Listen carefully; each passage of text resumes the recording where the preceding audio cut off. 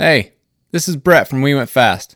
I want my content to always be free to read or listen to, but of course, everything has a price. Food and shelter aren't free. So join me at patreon.com/wewentfast. That's patreon.com/wewentfast. $1 a month, $3 a month or more. I promise I'll make it worth your while. I also have some very cool swag for sale at wewentfast.com/shop. Every dollar earned gets put back into writing the next great story here. Tell a friend, spread the word. Thank you. Editor's note, this article was originally published on February 13, 2019, just a few days before the 2019 250SX East Supercross season began. Now enjoy Miracle Boy, the Austin Forkner story. Julie Forkner prefers to spectate alone. But first, a simple ritual. Before her son Austin climbs on his motorcycle, she gives him a hug and tells him, "You got this." She leaves the race truck after Austin every time.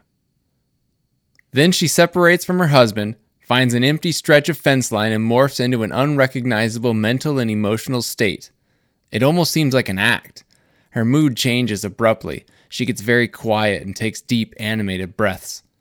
Her hands press together, the tips of her fingers rest at the base of her lips, and she walks frenetically back and forth like a cartoon detective trying to solve a case. When the motorcycles fire and the 30-second card floats above outstretched arms, her pacing lengthens. She fidgets and shrieks. Comfort is not important here. Today's spot is against a chain-link fence on the outer property edge of Budds Creek Motocross Park in southern Maryland. Between us and the racetrack is a worn strip of grass, a 25-foot wide paved lane, a thin line of spectators, another chain-link fence, and thigh-high banners that follow the path of the course. It's 1 p.m. in mid-August, and we're unprotected from the sun. We're also standing in front of a temporary speaker wall brought in just for this event, the 11th round of the 2018 Lucas Oil Pro Motocross Championships. We're sandwiched between the dueling noises of 40 four-stroke motorcycles and the announcers desperately trying to be heard over the drone. My skin and ears ache, but if any of it bothers Julie, she doesn't let on. She's a thin and rugged woman who has worked hard her entire life. She rolls her t-shirt sleeves to her shoulders to reveal long, deeply tanned arms. Her denim shorts are cuffed just above the knee.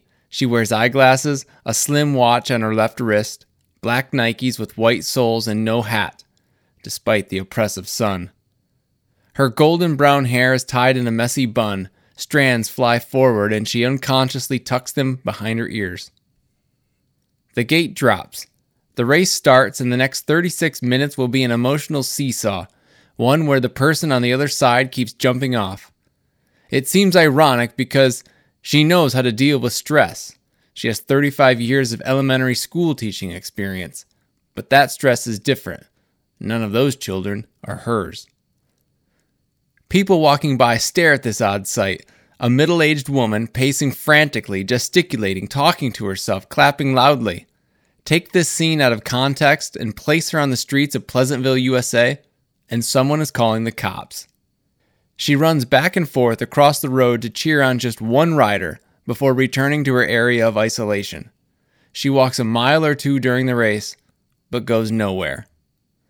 If worrying can equate to a form of protection, then her son is in a bubble.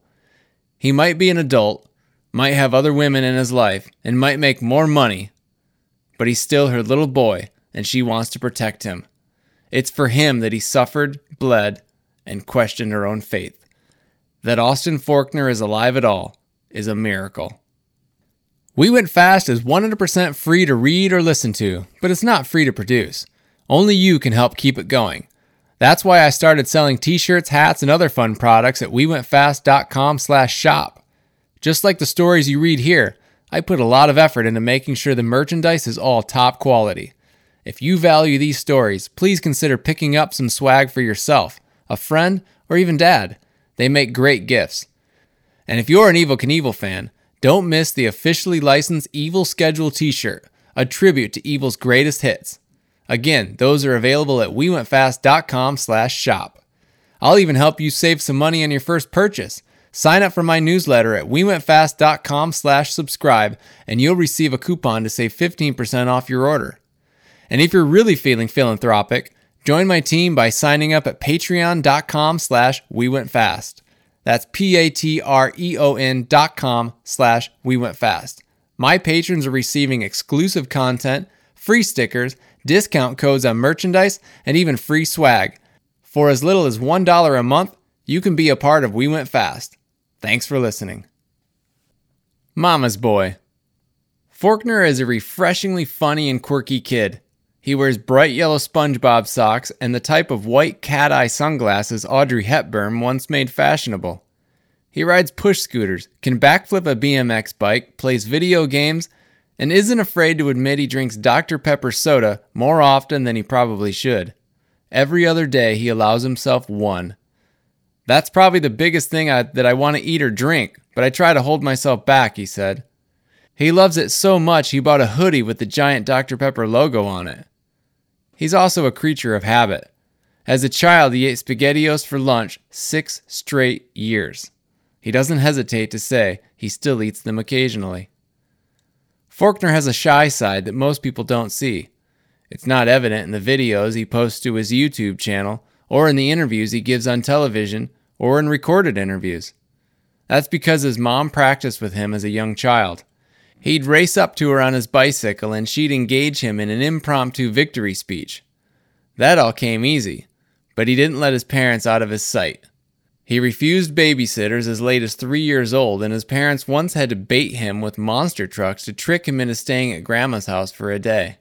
He couldn't be fooled twice. On the first day of kindergarten, after Julie dropped him off, he cried so hard he vomited. I was kind of a mama's boy when I was younger, he unabashedly says today. Now 20, Forkner rents a house in central Oklahoma, and he enjoys living on his own, splitting cooking duties with his roommate. His father, Mike, sleeps 15 minutes away in a cabin at Robbie Renard's training facility where Austin practices and trains. Austin hired his dad to be his practice mechanic. Even though Mike is always present at the track, Julie calls every day to check in. And it's Julie whom Austin calls when he stumbles. In November, he crashed and knocked a few ribs out of place and strained his neck and back. He called Mom, who remains based at his childhood home in Richards, Missouri, 4 hours to the northeast. She could tell her son needed her. "Mom," he said over the phone, elongating the word. He had that hesitation in his response when she asked if he was okay. "You never know how these accidents are going to turn out, so I always want him to call me and tell me," she said. "He's never shy about it. I feel like when he calls me, it's a sign that I need to go see him." This sport didn't create Julie's nervousness. This is deeper than dirt bikes. The Miracle Worker. Dr. Judy Parton saved Julie's life first. Later, she saved Austin's. As a young adult, Julie battled endometriosis. Around 1989, she came home from work one day doubled over in pain. She laid down on the couch. "And I never lay down or sit around," she said. In the early evening, a friend rushed her to the emergency room. After 3 pints of AB negative, the rarest human blood type, the internal bleeding slowed and her levels improved. She walked up and down the hallways and thought, "I'm okay." Statistically, she seemed ready for discharge, but the emergency room doctors still didn't have a reason for the cause of her visit. Dr. Parton's office was next door to the hospital, and she made rounds after seeing her patients for the day. When she saw Julie's name on the chart, she popped in to say hello and ask questions. Dr. Parton was Julie's primary care physician and knew her history well. She had a hunch and wanted to examine further. Using an arthroscope, she discovered a ruptured ovary.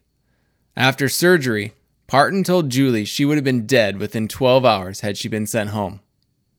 That was the good news. The bad news? Her chances of having another child stood at 10%. If the baby was a boy, they had picked out the name Matthew to keep an alliterative role with their daughter, Mandy and Matthew. In the ultrasound room, the silence was painful. Someone suggested they go get Mike, who stayed in the waiting room. When the doctor joined and examined with the technician, Julie didn't need anybody to say anything. She could tell just by looking at the doctor's face. He relayed to the Forkners what he saw: missing pieces of his brain, missing heart valves, didn't have a stomach. The words became a drone, and eventually she heard nothing. They were sent to Springfield, Missouri, to a hospital with more specialized equipment. Julie cried the entire way. Everything went downhill, Julie said. I thought, this is a dream and I'm going to wake up in a minute. Then you realize it's real and you start making excuses in your head. In Springfield, they discovered their unborn child had trisomy 13, a chromosomal condition that affects 1 in 16,000 newborns. It's associated with severe intellectual disabilities and physical abnormalities. Julie didn't bother to fully research trisomy 13. It didn't matter. Nothing could be done. She can't remember if Matthew even took a breath when he was born. Despite having more than 2 months to steel herself, Julie was distraught. The process of getting pregnant tested her faith. Giving birth to a child she'll never know caused her to question it. You think that because you try to be the right kind of person and you do the right things, that God owes you something, she said. I thought, I'm a good person. I take care of kids for a living. I want my own family. But God doesn't owe anybody anything. Matthew was buried at the cemetery a quarter mile from their house. A headstone dated August 8, 1996, has an angel carved in it with the words, Infant son of Mike and Julie Forkner.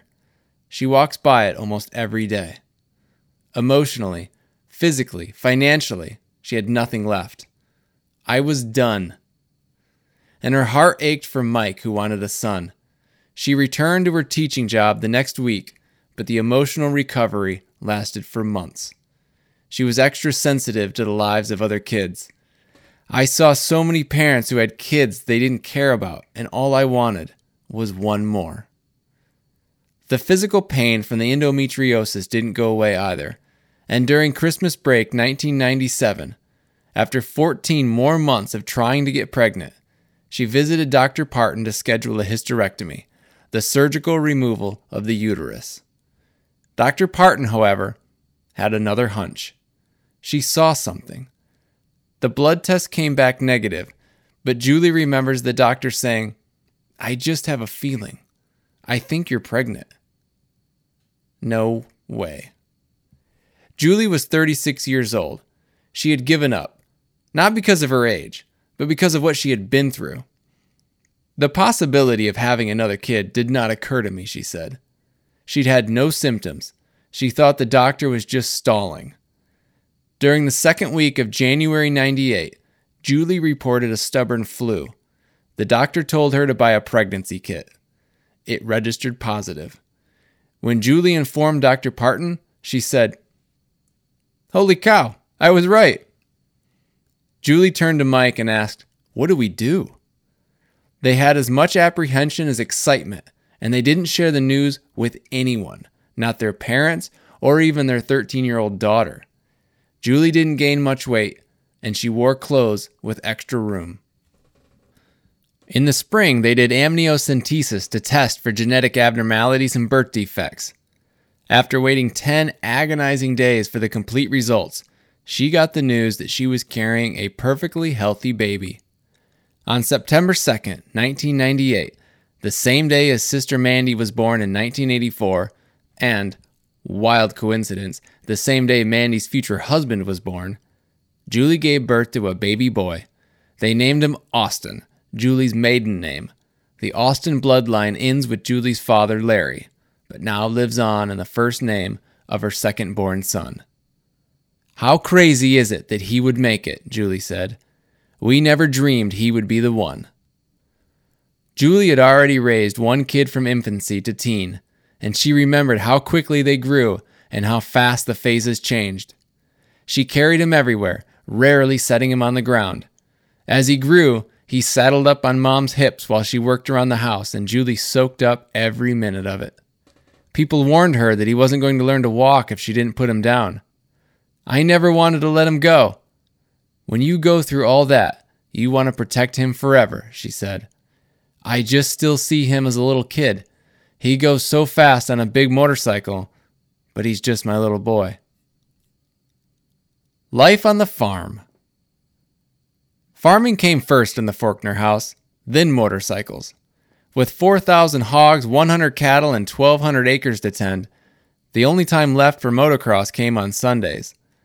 Mike Forkner spent 30 years as a crop farmer before his son became a professional racer. The corn and soybeans went into the ground in April. Wheat was harvested in June. In September and October, the spring crops came out of the ground. July and August, the prime growing months, meant motocross. The whole racing season revolved around the farm schedule, Mike said. One year the wheat came out a bit early, and they used the bonus week to go race at Mammoth Mountain. In the chillier months, they hit the amateur majors when they could. They used creative ways to afford the biggest amateur events. The Forkners knew their son was good, but they weren't going to mortgage the farm to pay for racing. Austin remembers going to the racetrack before he ever got on a bike. Mike started racing at 29 years old, following his brother Steven. Bikes could always be found leaning against the walls of the family barns.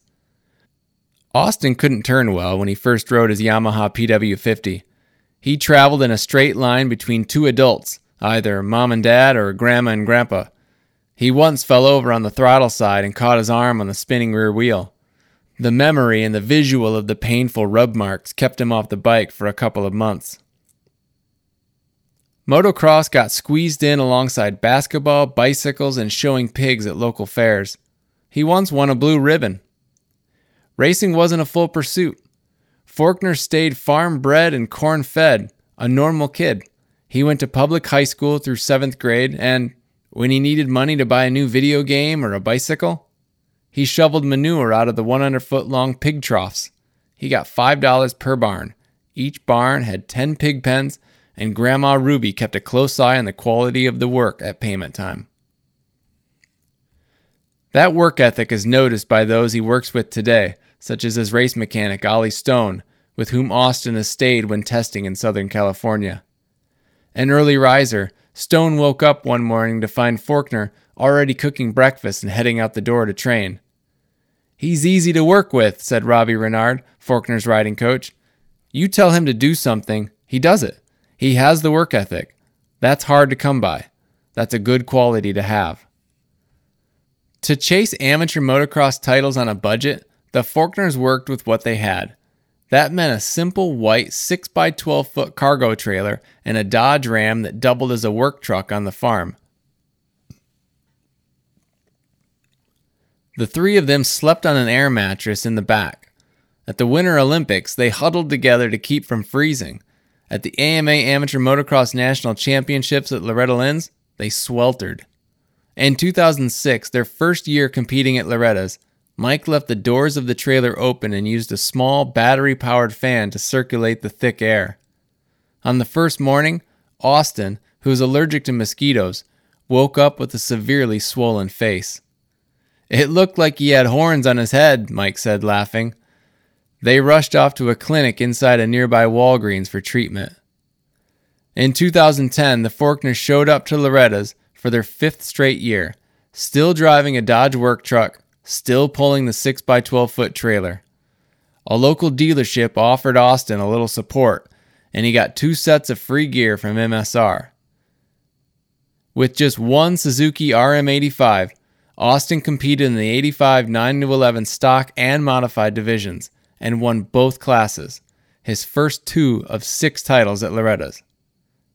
Julie remembers people seeking them out, the kid from Missouri, who won the opening modified moto on a stock Suzuki.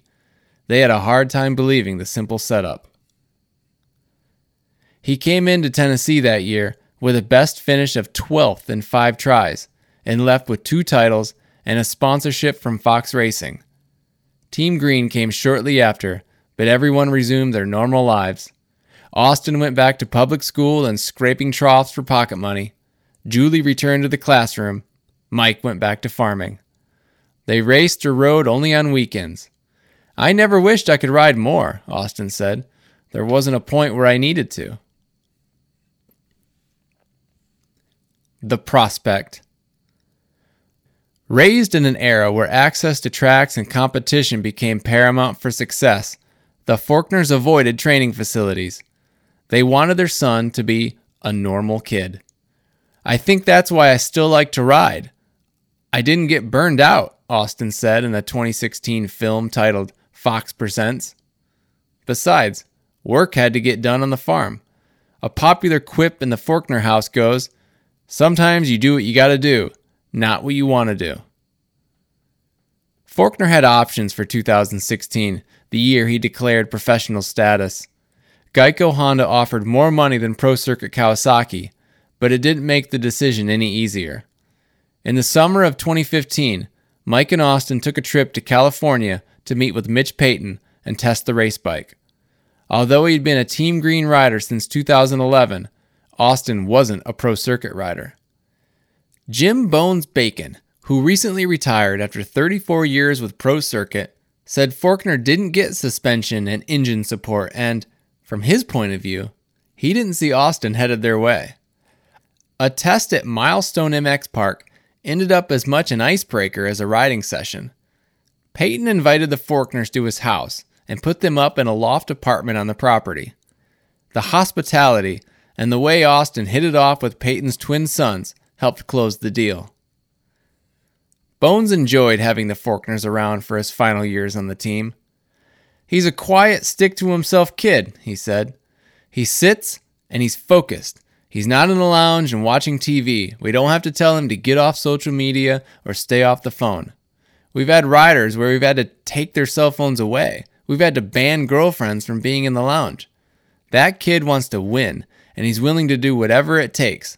He's not a big bragger, and he is still a kid at heart, still rides his scooters around." In late January 2016, 17-year-old Forkner debuted in the Amsoil Arena Cross Series in Allentown, Pennsylvania. He had a bumpy night, 8th in seeding, and needed the last chance qualifier to make the main events where he finished 5th and 4th respectively. 8 days later in Greensboro, North Carolina, he won his heats and both main events. He delayed his Supercross debut until 2017, but finished 4th overall in the Lucas Oil Pro Motocross Championships with 5 podium finishes. Austin's gift of speed and style are still gelling with a racer's requirement to exercise poise and patience. After 2.5 years, his longest podium streak happened in his rookie season in the final 4 rounds of motocross, 2-3-3-1. In his sophomore Supercross season, he earned his first 2 250SX career wins back-to-back, Tampa and Atlanta, and then finished 3rd at Daytona. Then, in Minneapolis, after 2 rough weekends, he had a very forgettable night. During the second race of the Triple Crown formatted event, he fell 4 times.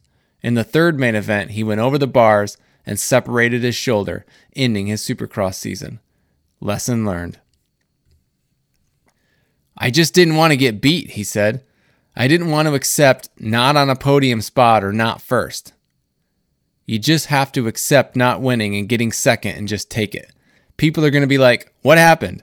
You weren't riding good." But you can't worry about that. You can't worry about what other people have to say. If I would have just maybe accepted getting a 3rd, 4th, 5th that night, then I may not have been out for the rest of the season.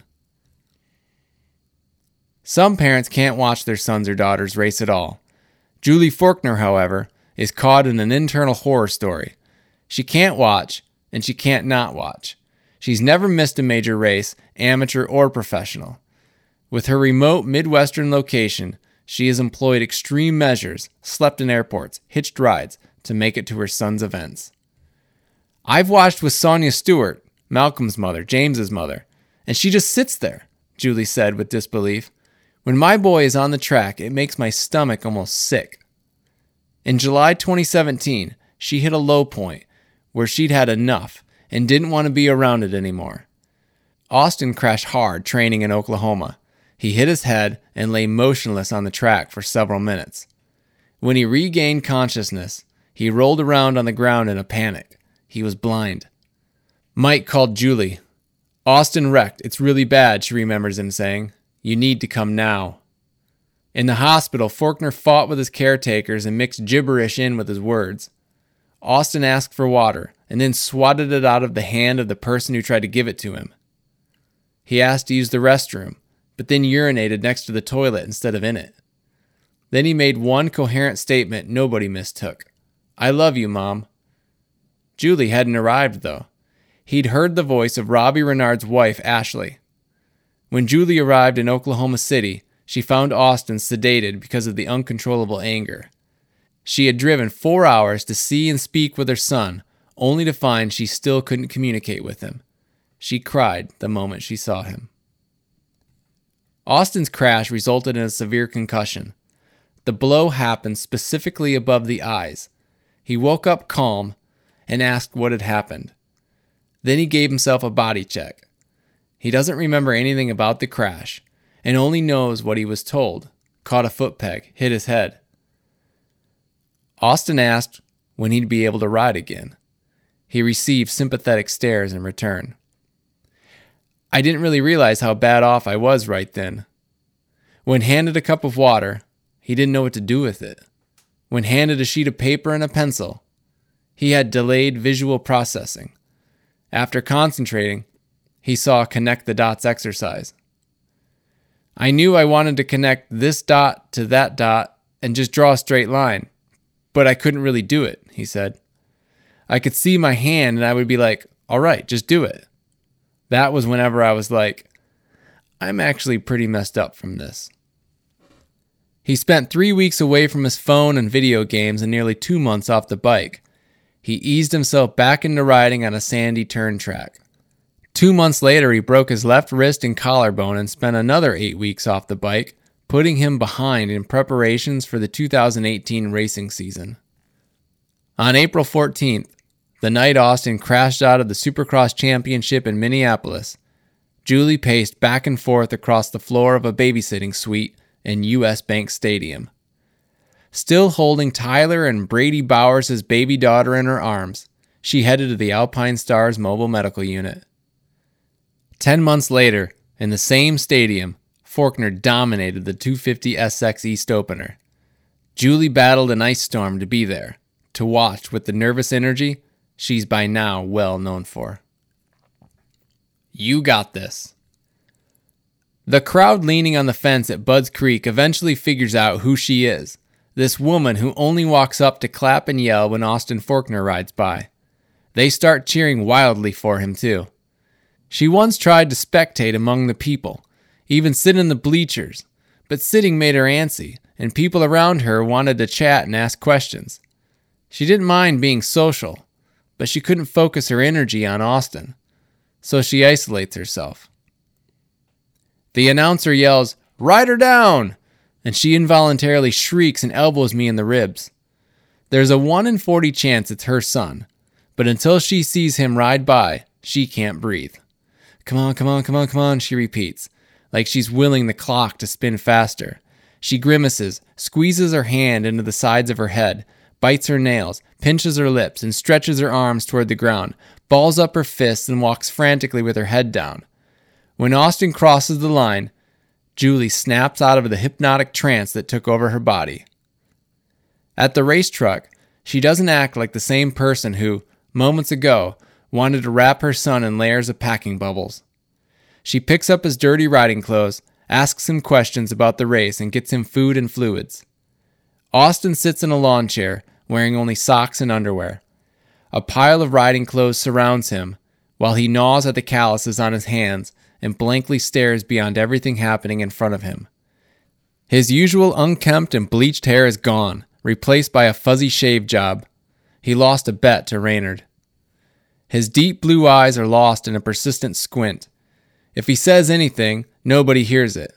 He's not feeling well today. 2 days ago he had a fever. He's still lethargic. He pulls off his socks and sinks into a 30-gallon wastebasket full of ice and water. It doesn't faze him, and his stare deepens. After the soak, he wraps his lower body in a lime green towel and grabs 2 rolls of Smarties candies and a small handful of pills left for him in a paper bowl. Wearing the towel, he watches 450 Moto 1 on a TV hanging from the exterior side of the Pro Circuit Kawasaki truck. He doesn't get lost in a smartphone or other modern distractions. He doesn't even allow himself the enjoyment of air conditioning. After an hour, it's time to do it again. He pulls on dark headphones that blare AC/DC or Metallica or Green Day, or any one of the classic rock acts that filled stadiums before his time. The musical tastes come from traveling to races with his dad and loading the discs into the Dodge Ram CD player. He doesn't understand today's music. The newer stuff just kind of sucks, he said. Gearing up, his jersey gets caught on his body protector. Julie fixes the snag, but he doesn't seem to notice. He's staring again. She hugs him, gives him a fist bump, and tells him, "You got this." The son she carried everywhere as a child rides away on a motorcycle, and Julie returns to her spot along the fence, alone. Thank you so much for listening to Miracle Boy, the Austin Forkner story. I got one favor to ask you now. Pass this along to someone that might enjoy it. Also, get signed up for the newsletter at wewentfast.com/subscribe so you don't miss any future stories. And don't forget, the store is always open at wewentfast.com/shop.